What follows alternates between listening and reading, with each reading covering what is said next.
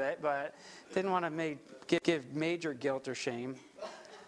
But yeah, so we'll have our time in God's Word, and then we will pray and we'll be dismissed. And again, we'll have some coffee out in the fellowship hall. We'll be meeting back here a little after 11 to hear from Courtney and Jimmy. So if you have a Bible, please open to Luke chapter 2. Luke chapter 2. This is our final week in Advent. Christmas is only 3 days away. 3 days away. So be excited.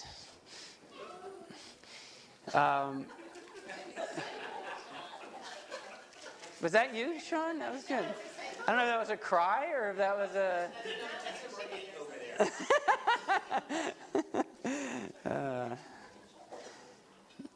So during this Advent season, we've been reflecting on the songs of the Advent narrative through Luke's Gospel, Mary's song, if you've talked to Daniel, Zechariah's song, the angel song this morning, Simeon's song. And each song is a praise in response to the arrival of Jesus. And I know we've taken a break from our series in Mark, and we've entered into this Luke narrative.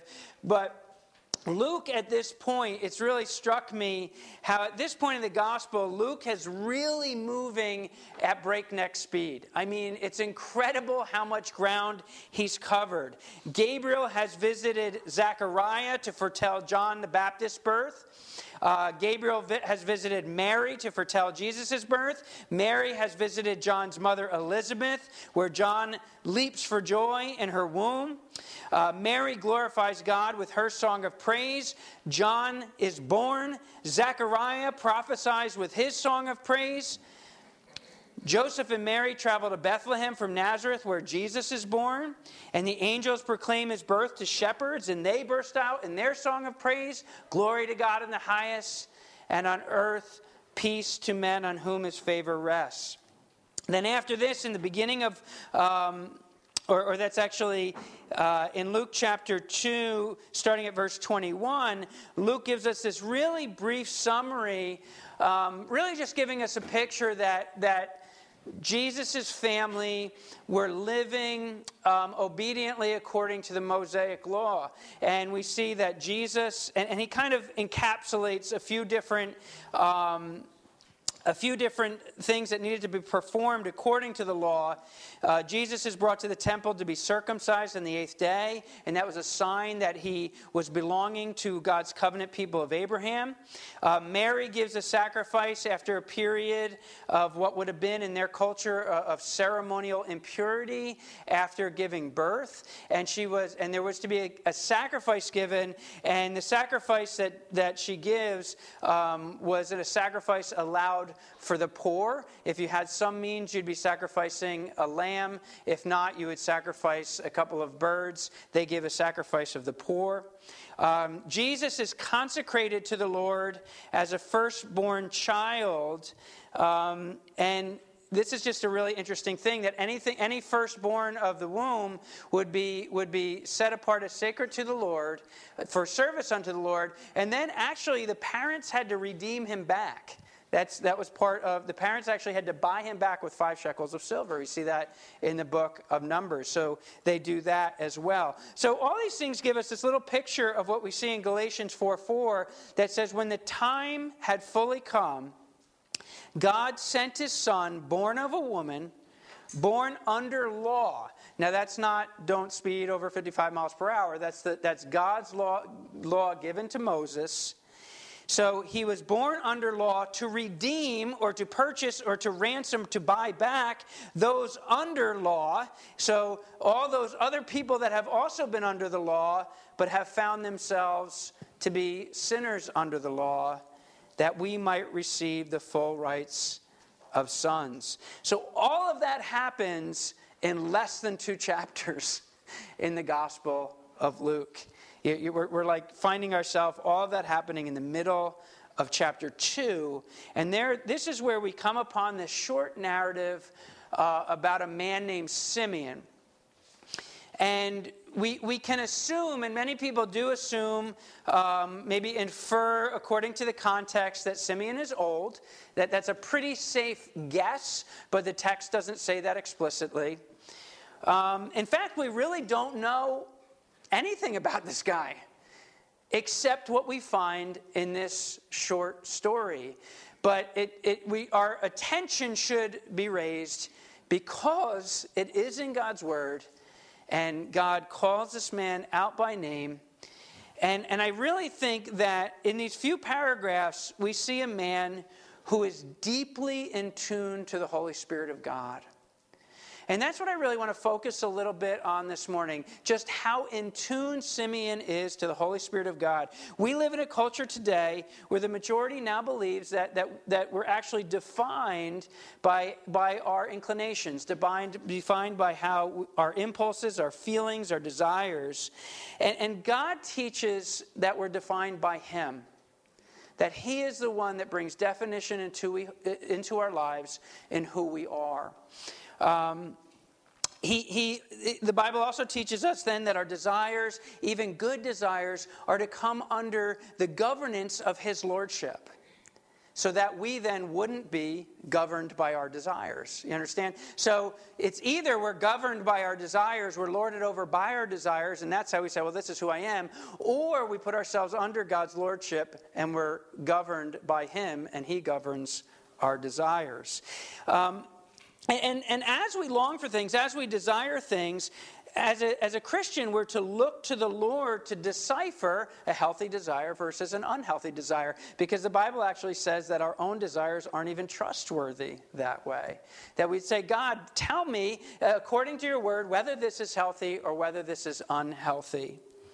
And then even in a healthy longing, we look not only to what we long for, but we look to the Lord, who is the giver of all good things, and in His timing of whether that longing would be ours. And I think in that process, as we allow the Lord to be the one that governs over our desires, as we look to Him in our desires and leave them with Him, and say, is this healthy? Is this unhealthy? Is this something of your heart? Should I just be expectantly waiting for it? And we'll think about that in a moment. I think what happens is that God begins to shift our desires. That we move from desires that tend toward being twisted and selfish to having the desires of God's heart. Lord, may your desires ultimately become my desires. I think that's a huge part of what prayer is all about. That I come to you with my desires, and then in that you're forming my heart, that my heart would become in line with your heart. And I think we see this in Simeon, that he walked so closely with the Holy Spirit that the Holy Spirit's desires became his desires. It became the great longing of his heart. And I think we can look at how he responds to the Spirit and follow his example. So we'll start just by reading 2.5 verses here. And we're going to break into Luke chapter 2, verse 25. Now there was a man in Jerusalem called Simeon, who was righteous and devout. He was waiting for the consolation of Israel, and the Holy Spirit was upon him. It had been revealed to him by the Holy Spirit that he would not die before he had seen the Lord's Christ. Moved by the Spirit, he went into the temple courts. So we'll pause right there.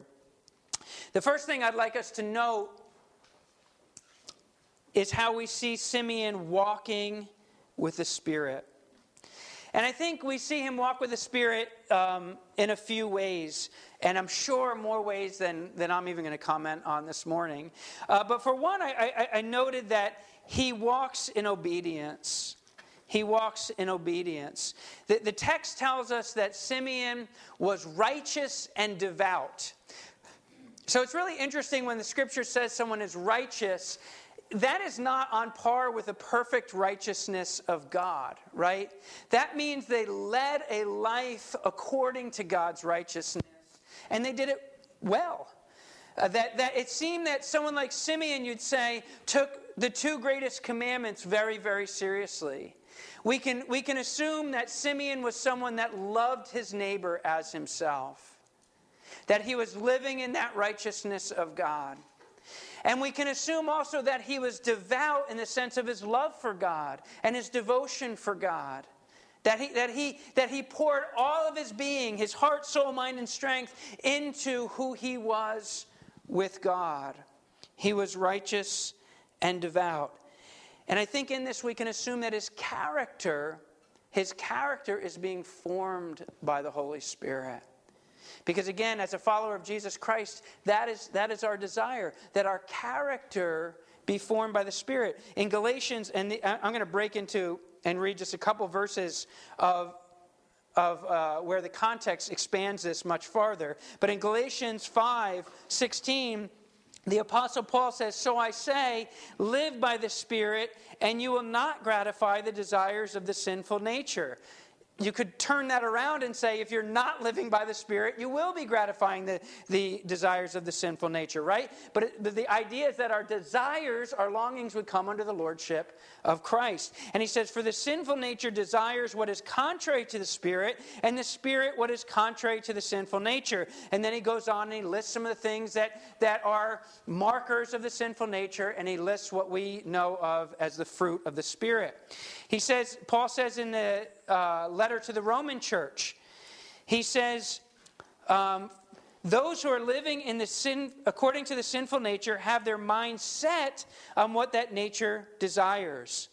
But those who live in accordance with the Spirit have their mind set on what the Spirit desires, right? So their desires are being formed by God's desires. God's desires are becoming our desires. The Spirit of God's desires, our desires. The mind of the sinful man is death, but the mind controlled by the Spirit is life and peace. The sinful mind is hostile to God. It does not submit to God's law, nor can it do so. Those controlled by the sinful nature cannot please God. You, however, are controlled not by the sinful nature, but by the Spirit, if the Spirit of God lives in you. So I think Simeon is righteous and devout. His life is and his character is coming under the lordship of God through the Spirit. He walks in obedience. I think Simeon also walks, and this is very, very clear in the text, in what I would call expectancy. He walks in expectancy. He has his eyes peeled for what God is doing. And I think in our culture, where expectancy is actually being trained out of us. And again, I'm not the guy that wants to be wagging the finger at, oh, this is the culture, and the culture's so bad. It's just looking at what is real, what's going on, right? And facing those facts. So this concept of expectancy is being trained out of us because we can get what we think we want with immediacy. Right? So my communication is always instantaneous. I don't have to wait for a letter, right? And that's not saying letters are better than text. It's just the reality of the time we live in. If I wait 2 days for Amazon, that's a long time. Where's my package, right? I was supposed to get a package yesterday, true story. I checked, this is embarrassing. I checked like 3 or 4 times. Where's my package? And they're like, 9 o'clock came and they're like, sorry, your package is late. What? Late? That means it's going to come in 3 days. That's ridiculous. So we're losing the importance of waiting in our culture. We are becoming so we're not learning the lessons that are meant to be taught through delayed gratification. And we're no longer fostering a character that's formed through patience and that gives us a healthy sense of expectancy. But I think we need to realize that God really still desires to build that in us. And even with whatever culture we're in, whatever time we're in, if we're walking in the Spirit, He's going to want to be building a sense of expectancy in you. And, I go out hunting, and I realize this year, I realize how short my attention span is. I go out hunting, and if I go out for 2 sunrises and I have not seen a deer, I'm just like, I just stop expecting to see a deer, right? I go out, and it's like, you're just like, I'm out in the woods, but I'm not really expecting to see a deer. I think that God wants us to be those who are learning what steadfast endurance looks like. That we're not expecting God to be Amazon Prime, right? That He has better things for us in the waiting. And that in the waiting, we be people that don't give up on seeking.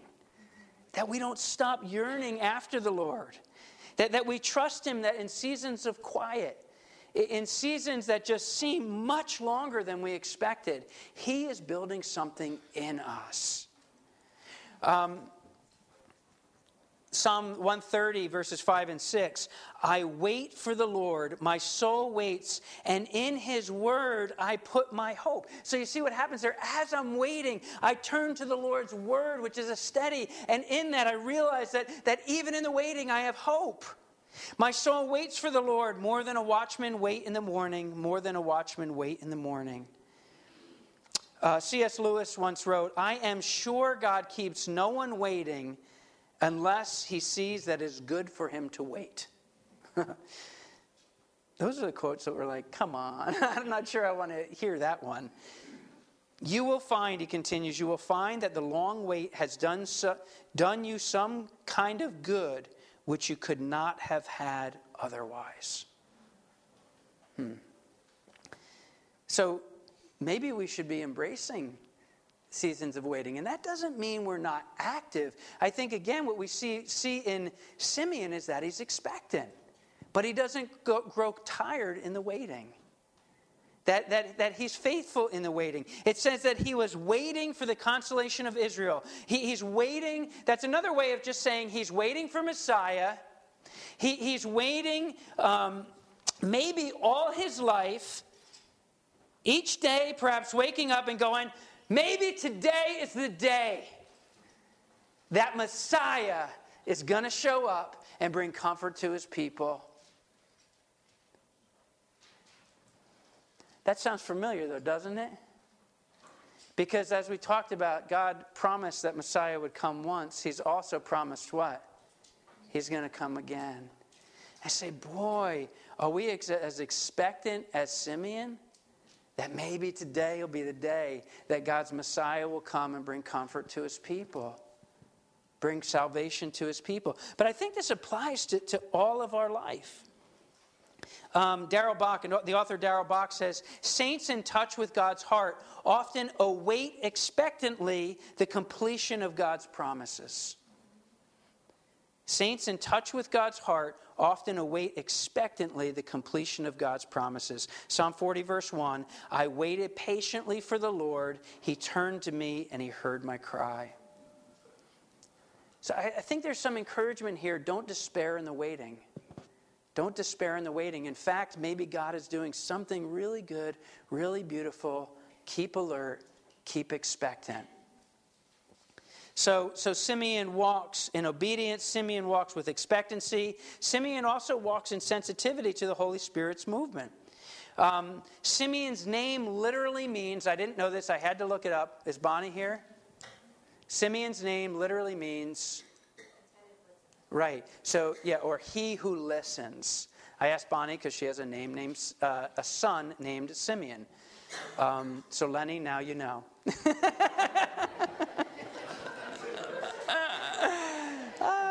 Yeah. Don't ask me what all my kids' names mean either, so. So, really, Simeon's relationship with the Holy Spirit is exceptional here. And we need to realize this, that Simeon is not yet living in the age of the church. It's in the church age, and if we're like fish in water, we don't appreciate the magnitude of this. It's only in the age of the church that the Holy Spirit is poured out on all his people, that he indwells and lives within us, that he is, as Ephesians tells us, that he is the seal of God, like a king would have a signet ring. He's the seal of God in our life, that he guarantees our inheritance. That is the age of the church that experiences that. So if you believe in Jesus Christ, have come to him in repentance and faith, God's seal guaranteeing your inheritance is on your life once and for all. He indwells you. Amen? Wow, but that wasn't always the case. In the Old Testament, the Holy Spirit was one that would come on someone with power and then leave. It wasn't a constant presence. So it seems like Simeon had this really exceptional experience and walk with the Holy Spirit. But in that, he was one who listened. He listened to the promptings of the Holy Spirit. And we see at the end of those verses I just read that the Spirit moves him to go into the temple. Right? You say, wow, how'd that? So here's what I don't know. Did Simeon know at the time that the Spirit was moving him to go into the temple? I don't know. But what I do know, whether he knew it or not, if he didn't know it, he looked back and said, wow, the Spirit moved me to go into the temple. And whether I was conscious of it or not, I moved in obedience to the Spirit. So it's kind of like this. It's like when God puts someone on your heart and you pray for them or you call them, right? You're obedient to say, oh, Lord, why are you putting this person on my heart? Or maybe you even go and visit them, and then they say when you're there, or you call and they go, oh man, you don't understand. You came at just the right time. You ever have that happen? You came at just the right time. And then you can look back and like Simeon, you go, oh, it is the Spirit who led me here. And I was just being sensitive to the moving and the prompting of the Holy Spirit of God. Holy Spirit, lead our steps. May we be obedient, expectant, and sensitive to your movement. Moving on.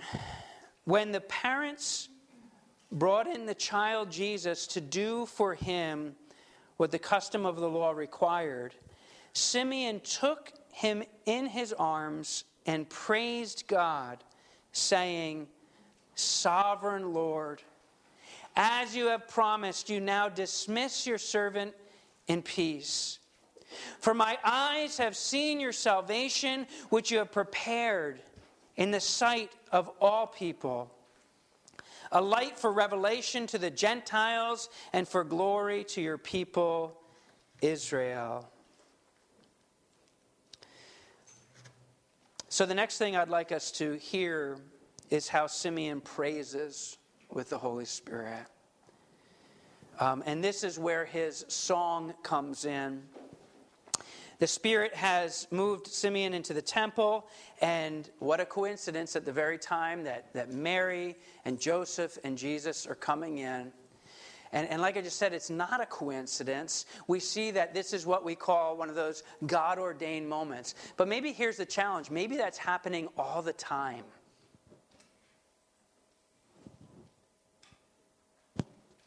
Maybe that's happening all the time. Yes. Yeah. And we're like, oh, this was such a God-ordained moment because in that moment we were sensitive to what the Spirit was doing. And we think it happens like once a year. Well, I was really sensitive to what the Spirit was doing, and this is so obvious, and I came, and it was at just the right time. But maybe God's doing that all the time. And we just need to be sensitive to the Holy Spirit of God in our movements. When I'm standing I thought of this the other day, and it's like, I'm bad at this. I'm like ADD. I'm standing at the Walmart, at Walmart at the checkout, and I look at the lady, and I'm like, maybe I'm here for this moment. And I don't know what it is, a word, a smile, a showing of gratitude, a love of Jesus that she's not getting. I don't know. I just say I think God's doing it all the time. And they move into the temple. Simeon moves into the temple. And the Spirit somehow makes it clear to Simeon. And this is, again, just this extraordinary relationship he has with the Holy Spirit. He knows that of all the babies he's seen in his life, this infant, it would have been very unassuming. These are two poor, young, carrying an infant. They can't even offer a lamb. They're offering two birds. They have this Galilean accent. They're not even from the local area. And God has given Simeon insight. You will see Christ. You will see Messiah before you die. And he knows that's the one. What a moment. Can you imagine how long he had been expectant? How long he had been waiting? And God somehow in his Spirit, God's Spirit with his Spirit says, that's the one. It's him. And he goes up, and I in our culture we'd say, I certainly hope he asked to take him in his arms, but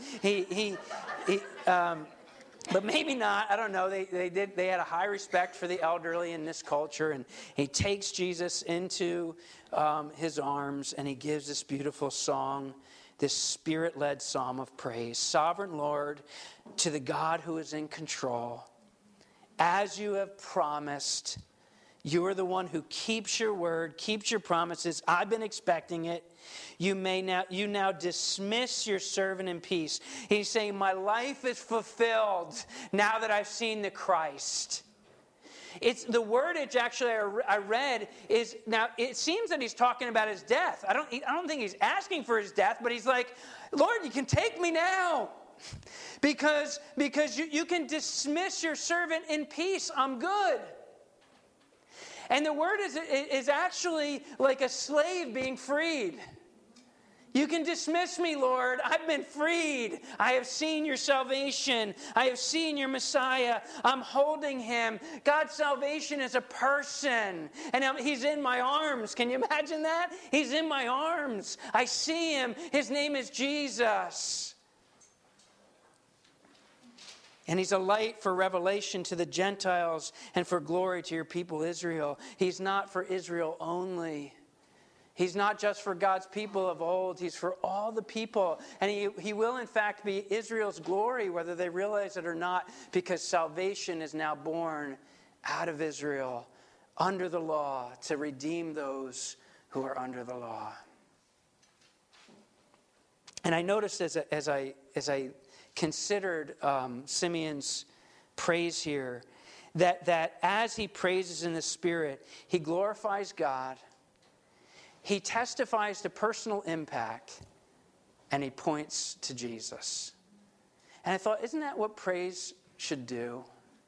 Isn't that what Spirit-led praise should do? It glorifies God. It testifies to personal impact. It points people to Jesus. In contrast, the praises of the flesh glorify self, testify to self, and point people to self, right? And I think that look in me drive, because that's what look at me. That look in me drive is a misplaced desire of what the Spirit of God would build in us to say, look at him. Look at him. And I'd have you even question yourself to say, as you say, look at me, as the praises of self glorify self and testify to self and point to self, has that fulfilled you? Or has it left you as empty as ever? Has that vainglory, in fact, does it keep rearing the insecurities of your heart? Because the cup is never full. Look at me. I need another boost. Someone else to boost my pride. Someone else to boost my confidence. Tell me I'm great. Tell me I'm special. And the Lord's like, I'm the one that defines you. I'm the one that defines you. And when you turn that around and say, look at him, Consider the beautiful things he's done for me. The only thing I need to boast in is what God has done for me. And point others to Jesus. There I find the security of giving glory to the one who deserves it. Holy Spirit, lead us in the praise of our hearts and our lips, that we would bring you glory, not ourselves, but to God, testifying to your love on our behalf, pointing others to Jesus, our Savior. Finally, verses 33 through 35. The child's father and mother marveled at what was said about him. Then Simeon blessed them and said to Mary, his mother, "The child is destined to cause the falling and rising of many in Israel, and to be a sign that will be spoken against, so that the thoughts of many hearts will be revealed, and a sword will pierce your own soul too." So the final thing that we draw our attention to this morning is how Simeon is speaking with the Holy Spirit. Now, ideally, all our words should be governed by the fruit of the Holy Spirit. Love, joy, peace, patience, kindness, goodness, faithfulness, gentleness, and self-control, to encourage one another, to build one another up. I thought, oh man, if that were true. If I allowed the Lord to reign over my tongue like that all my words, I would say, are these words of love? Are these words of joy? Are these words that encourage peace? Are they patient and kind and gentle? Do they reflect faithfulness? Do they reflect self-control? All our words should be governed by the fruit of the Spirit. But there's times also that as you're sensitive to the Spirit's leading, I think at times God will have you say something specific to someone. Maybe to the church. Maybe to an individual. Maybe it's just something that God has put on your heart that's a word from the Lord or a scripture from the Lord. I felt that just a couple weeks ago. I won't share exactly what it was, but with Brian Benner. Brian, right? You can testify to that. Brian was on my heart. A few scriptures came to mind, and it just seemed like something that clicked together. I thought it would be an encouragement to Brian. And as that all is going on in my mind, and it's like the Lord saying, yeah, just share this with Brian.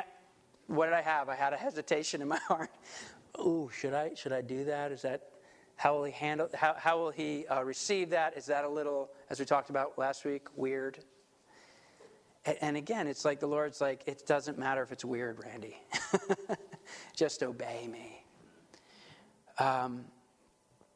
Now, in this concept, I just want to give a little bit of a word of caution because I've seen people do this. I've had people do this to me.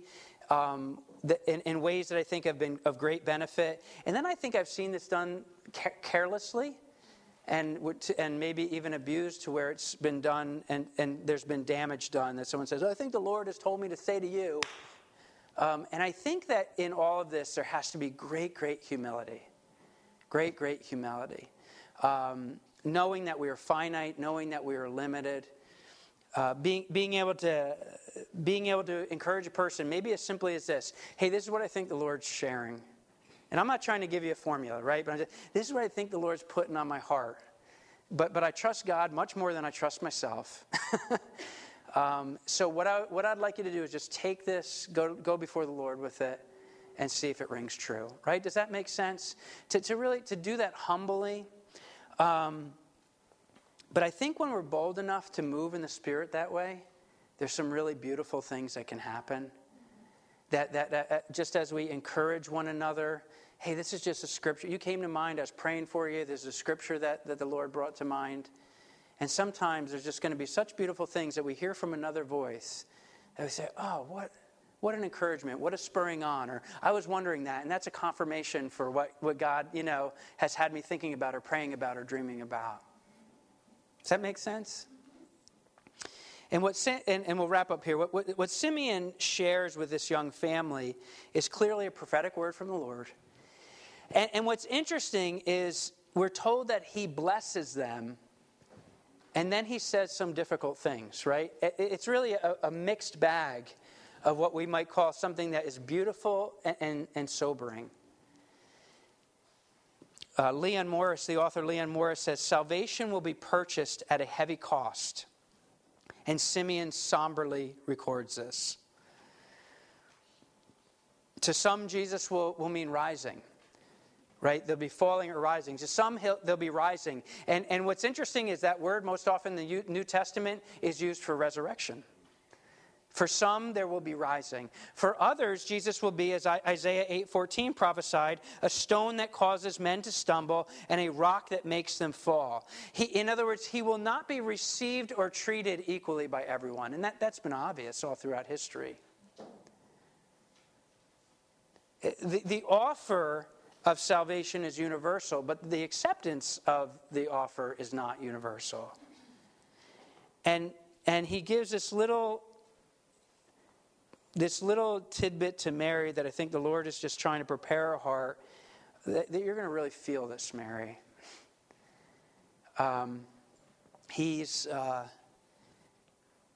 This being spoken against, this divided, some accept, some reject, is going to pierce your heart like a sword. And we know that Mary was apparently the only human being that was there at Jesus' birth and also there at his death. But also there at what? His resurrection. Because the Lord has final victory. Jesus says in John 16:33, I have told you these things so that in me you might have peace. In this world you will have trouble, but take heart, I have overcome the world. So in this, I just thought my prayer would be, Holy Spirit, lead our words. Lead our conversation according to your truth and governed by your fruit. So this Christmas season, may you enter into it like Simeon, one who listens. May we walk in the Spirit, in obedience, in expectancy, in sensitivity to his movement. May we praise in the Spirit, bringing God glory, testifying to his love on our behalf, pointing others to Jesus. And may we speak in the Spirit, as 1 Thessalonians tells us, encouraging one another and building each other up in truth and love. Amen. Holy Spirit, may it be so. So, Father God, we give this time over to you. We are going to be interacting with maybe some friends that we haven't seen in a long time, maybe some family we haven't seen in a long time over this Christmas season, this week to come. We enter into what will be some great rhythms, but some different rhythms, peculiar rhythms in this Christmas week. So, Lord, help us to be very, very in tune to the Holy Spirit of the living God. Help us to walk with the Spirit. May our lips be full of the praise of the Spirit. And may our conversations be speaking in the Spirit in truth and love. Lord, may we see beautiful things as we wait expectantly with our eyes peeled for you. We pray these things in the mighty name of Jesus. Amen. Amen. Amen.